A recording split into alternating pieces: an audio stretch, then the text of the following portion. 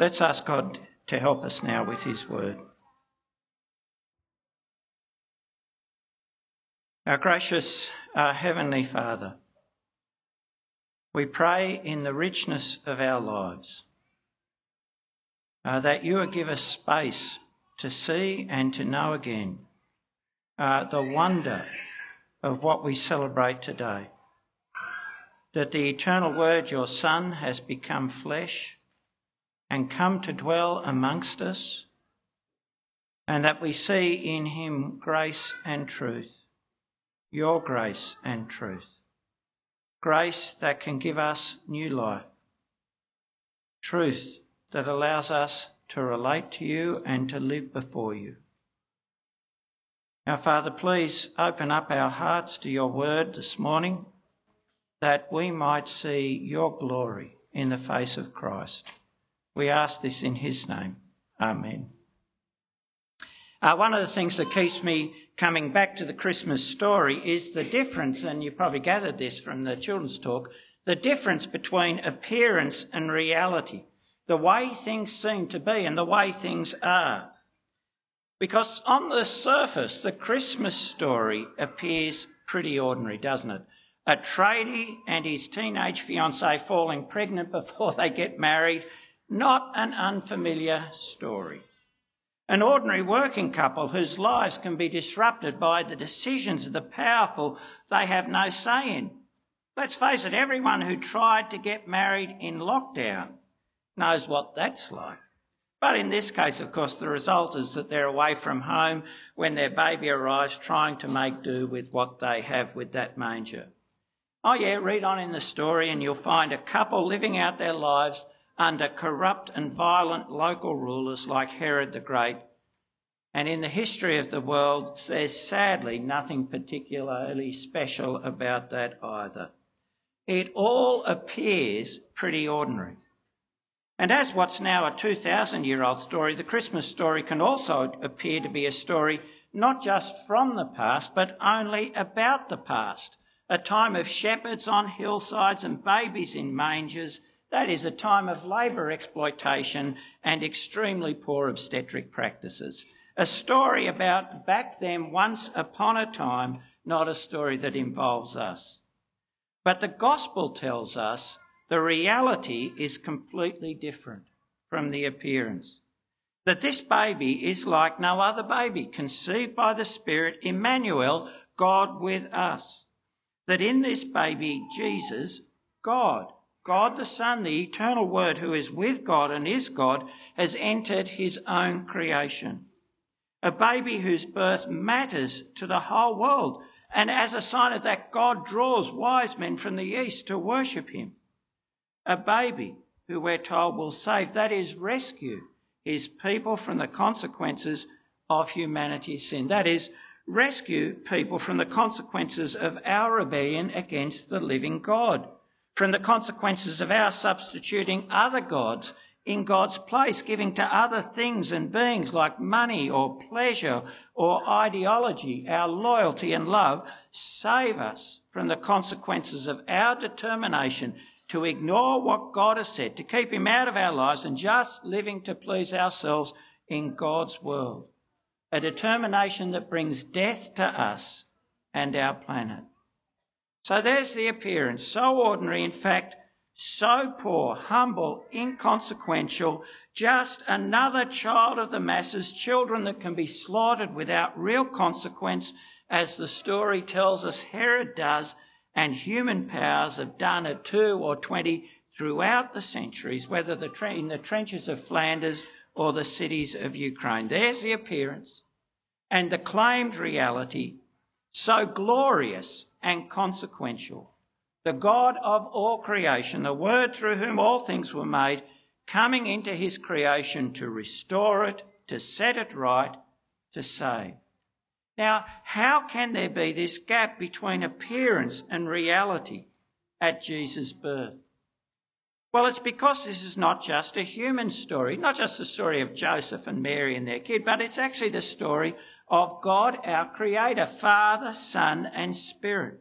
And God doesn't need the visible trappings of human power and riches to be God. He doesn't have to do things the way we would or the way we think he should. He doesn't need our affirmation or approval or permission to act. He does what he pleases, and nothing is impossible for him, and it pleases God. That God the Son embraced the frailty of a baby, the humility of being born in a stable.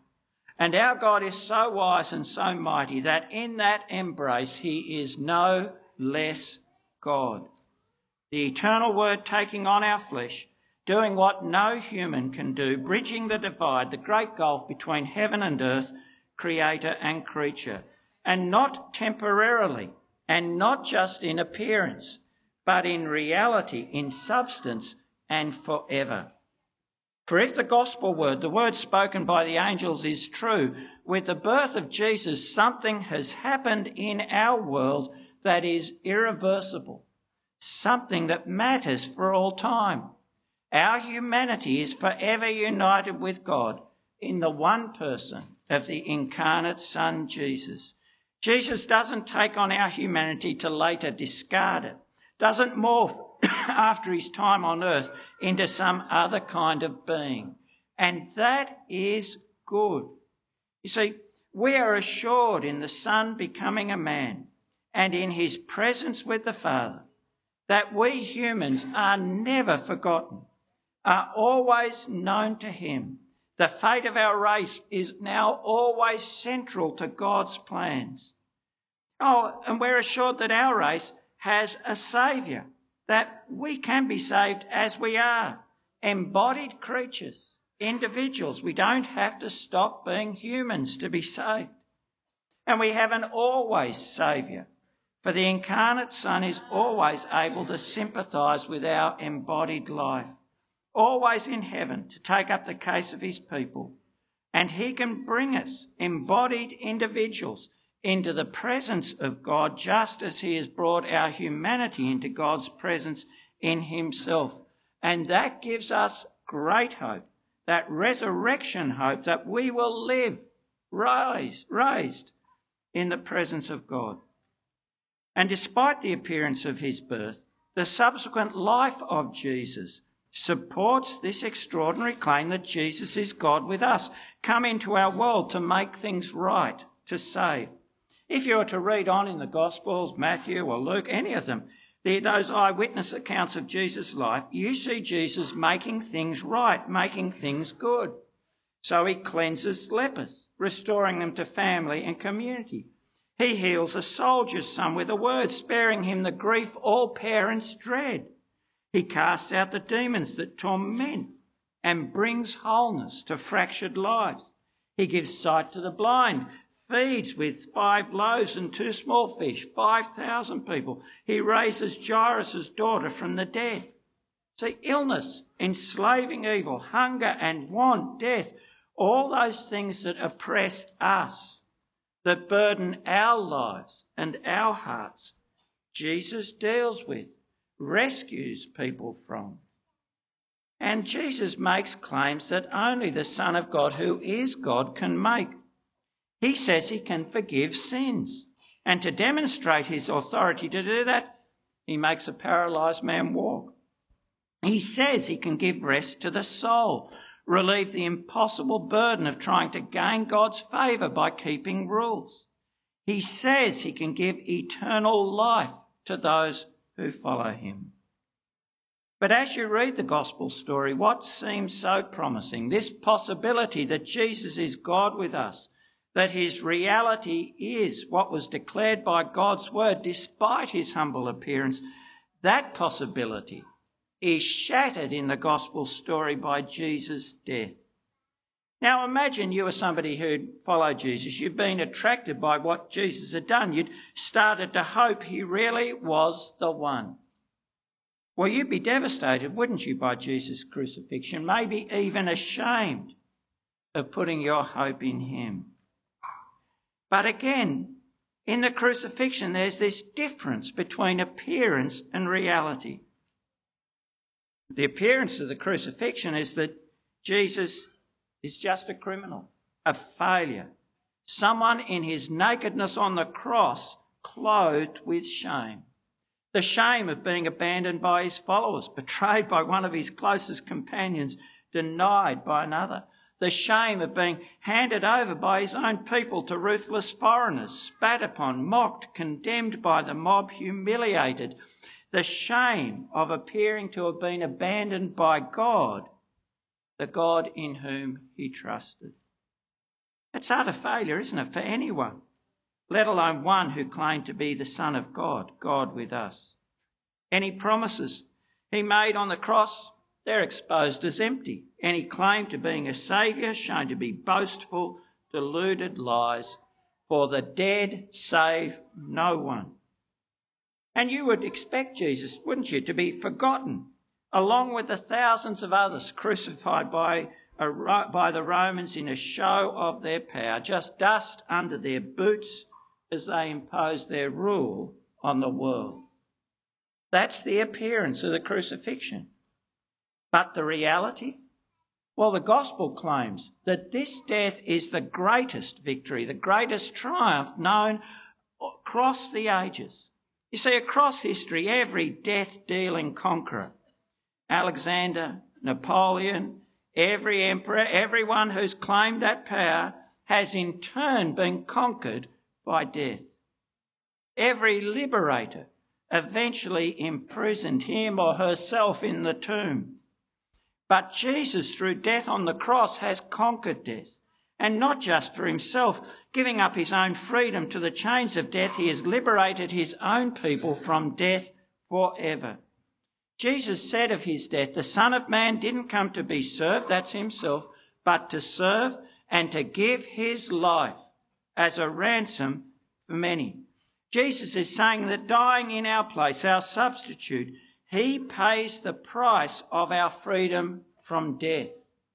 He pays the price of our freedom from the penalty of our rebellion against God, of our enslavement to lies. And he destroys there the power of our enemy, the ancient serpent, the devil, who enslaves all those who believe his lie and in the end, through that lie, delivers them to death. An early Christian, the author of Hebrews, linking Jesus' birth to his death, writes, "Since the children," that's us, "have flesh and blood in common, Jesus also shared in these." That is, he took on our life. Why? So that through his death he might destroy the one holding the power of death, that is, the devil, and free those who were held in slavery all their lives by the fear of death. The devil and his lies and the death they bring have no more power now over Jesus' people because of Jesus' death on the cross. There he achieved a liberation greater than the Exodus, a freedom more enduring, a victory more final, for it is a victory over death and its causes that death itself cannot undo. There's the appearance of the cross, shame and failure. But there's the reality revealed by God's word, a glorious triumph. And what happened after Jesus' death supports the claim the gospel makes, the reality of the cross as saving victory that the gospel proclaims it to be.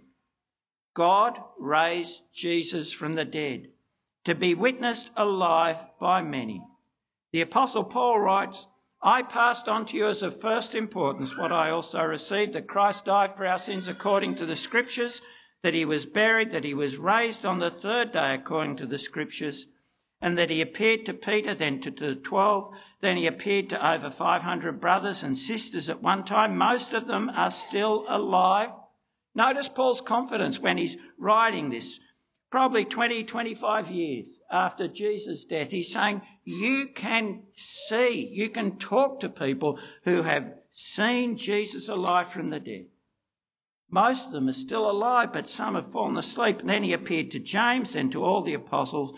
Last of all, as to one born at the wrong time, he also appeared to me. These witnesses, and there are many of them in many different contexts and places, saw the same Jesus who was dead and buried alive in the body in which he died. Not some kind of hallucination or dream. They ate with him, they spoke with him, they touched him alive from the dead. Eyewitness testimony, many across the ages have found convincing, and many find convincing today. So why this gap between appearance, the appearance of the cross, and reality?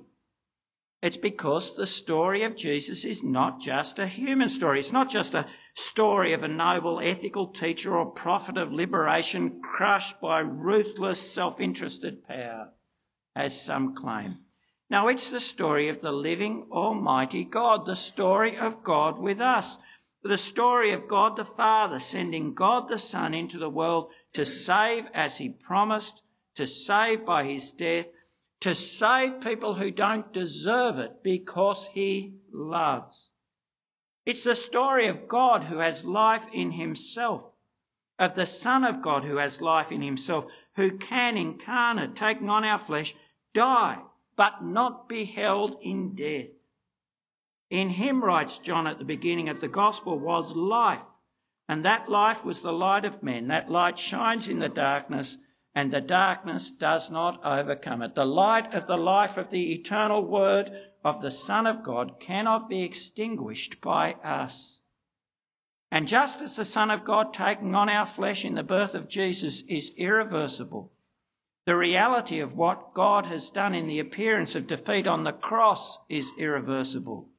Jesus is now Lord with all authority. There's no stripping him of that authority that's possible. He lives with a deathless life. There's no putting him back in the grave. He reigns with none to rival him or prevent him keeping his promises.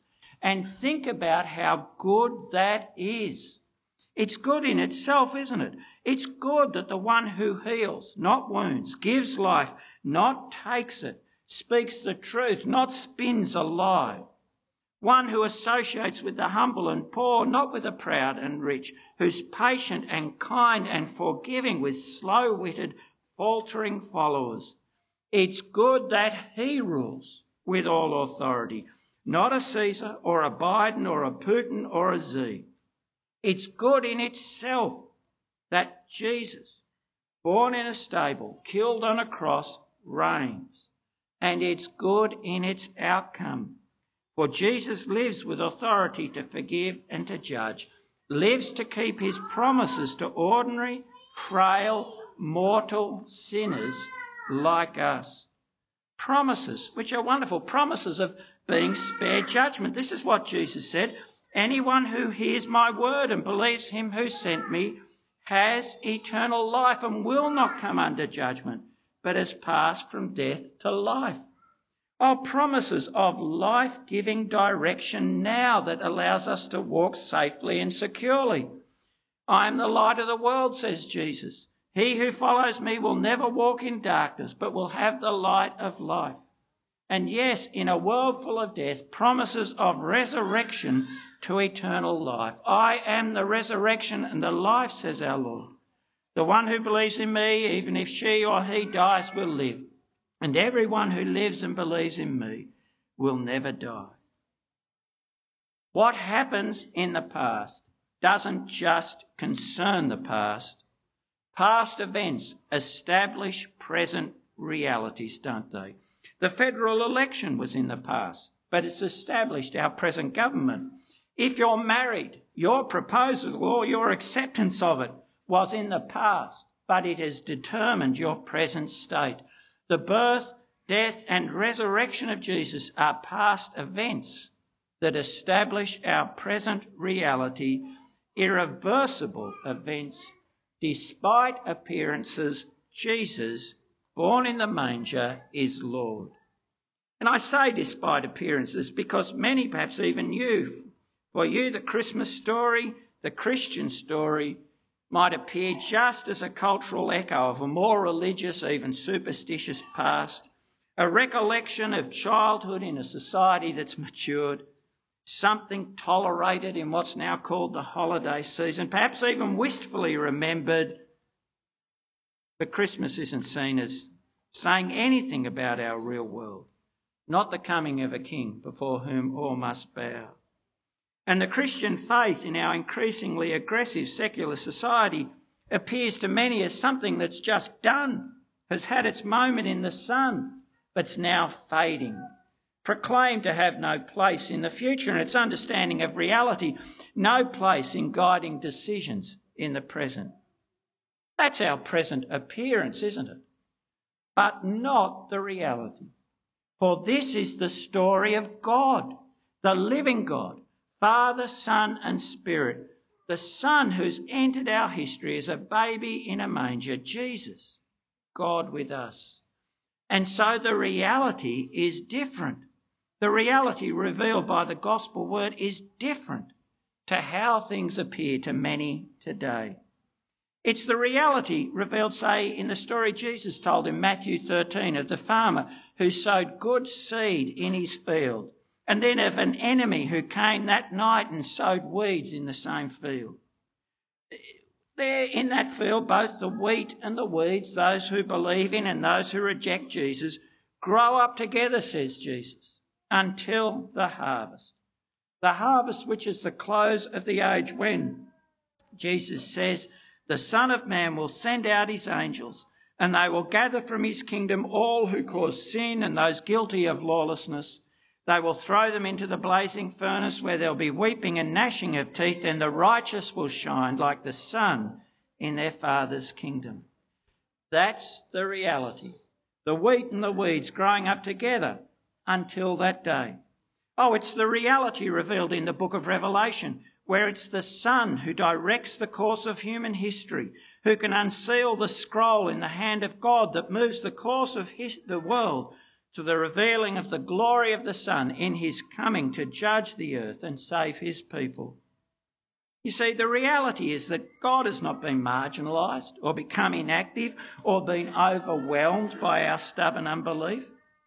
No, he's patient and patiently pursuing his plan and purpose to save people from every tongue and nation through the good news, the gospel of his Son Jesus, the good news that he, born in a manger, crucified on the cross, risen, is God with us, Christ the Lord, the Saviour today of all who believe in him. There's a gap between the appearance and the reality today. Again, because this is the story of God. And God doesn't have to do things the way we think he should. He doesn't need the affirmation or approval or permission of the powerful of this world to act.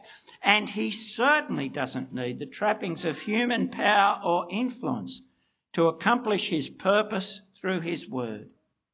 And just as the incarnation is irreversible, and the death and resurrection and exaltation of the Lord Jesus are irreversible, so this movement to final judgment and the glorification of the Son is irreversible.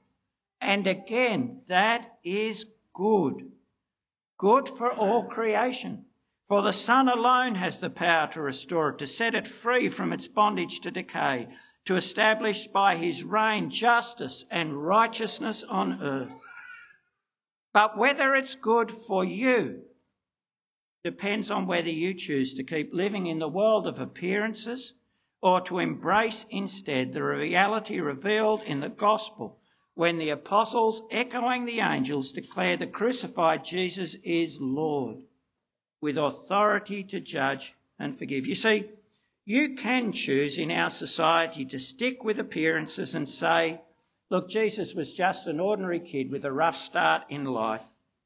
Oh, and whether he was a martyr to a noble cause or a deceiver, who knows? He's dead and done with, and I don't have to worry about it. You can stick with the appearance, although it doesn't seem to do justice to all the evidence, does it? I mean, would we today, for example, and millions in every corner of the earth and across the centuries, be celebrating his birthday if that was so, if Jesus was just another ordinary dead bloke? I mean, do we celebrate Alexander the Great's or Plato's or Einstein's or Nietzsche's birth? I mean, you can stick with the appearance and live in that greyer, sadder world, the world that you have closed to your Creator, where the good are crushed, the powerful unaccountable, and we live without hope. For our only hope then's in ourselves, and we all die. You can stick with appearance, or we can live in reality, the reality revealed by the gospel. Live in reality by believing what the gospel claims for itself, that this is the story of the living God, your creator, the God with whom you need to find peace, the story of God with us, coming, seeking us in love to save and rescue. You can live in that reality by responding to the living Lord Jesus come to save you in the way he says, with repentance and faith. That's life, repentance, changing your mind about who's in charge, about who speaks the truth, saying Jesus is in charge. He speaks the truth. I'm not in charge even of my own life. I'm not the ultimate judge of truth. And I've been wrong not to believe him and live by his teaching. Repentance and faith, believing he lives, believing his word, believing his promises of life, and so calling out to him for the forgiveness and new life only he can give. We call that calling out prayer. And Jesus lives and he'll hear you, even if you find it weird to talk to someone you cannot see. Right? He lives, he hears, and he will do for you what he has promised. And then believing what he teaches is right and true, and so resolving to live by his teaching. By repentance and faith in Jesus, our lives are then entwined in this better story, God's story, where God is and he cares, where he loves those who don't deserve his love, richly, generously, beyond reckoning in the death of his Son. And he acts his way, not ours. A baby born in a manger, a king who conquers on a cross and now lives forever and gives eternal life to all who believe in him. The story whose ending you can be sure of, for it is the living God's story and he does all he says. Now, as I say this, I know some of you may just be sitting there puzzled by the questions the gospel raises with its contrast between appearance and reality. Maybe it's left you wondering, perhaps for the first time, why the birth of this baby, of a teenage mother, is celebrated. It's a good question. Why have the thousands crucified by the Romans? They were very practiced at it. Why have the thousands crucified by the Romans? Has this one outdone every Roman, every Caesar in fame and influence? Puzzled by the thought that someone born in a stable 2,000 years ago can forgive you and give you eternal life, what no one else can give you. Now, if that's you, if you're puzzled, let me say, look into the gospel story. There are books on the table to help you do that. And a good one to start with might be Rebecca McLaughlin's Is Christmas Unbelievable? It's a good book. Or you might find it easier to sit down with someone and have your questions about Christianity and the hope it gives answered. Well, there are invitations to a course that does that Andy will be running in February, Hope Explored on the Table. Take one. Or you might like to talk to someone today with your questions. But of course, I know that most of us are here this morning because we've already believed that Jesus is the Christ. In a world that appears determined to sideline Jesus, I want you to hear this morning that you need to keep living in reality, the reality revealed in the gospel. You see, I know that it can appear at times that our lives, their griefs, their trials and joys, are no different from our neighbours who don't yet believe in Jesus. That it can appear to make no difference whether you believe in Jesus or not to your life now, unless perhaps you found it makes a negative difference, makes your life harder. But the gospel says that all who believe in Jesus, the Word become flesh, are now children of God, loved children of the Father, loved with a love from which death itself cannot separate us. Now that word is true and sure. And when appearances tempt you to doubt that, think of the manger. Think of the cross. And remember, where it appears that God was most absent, he was most present, working out his good purposes, keeping his sure promises.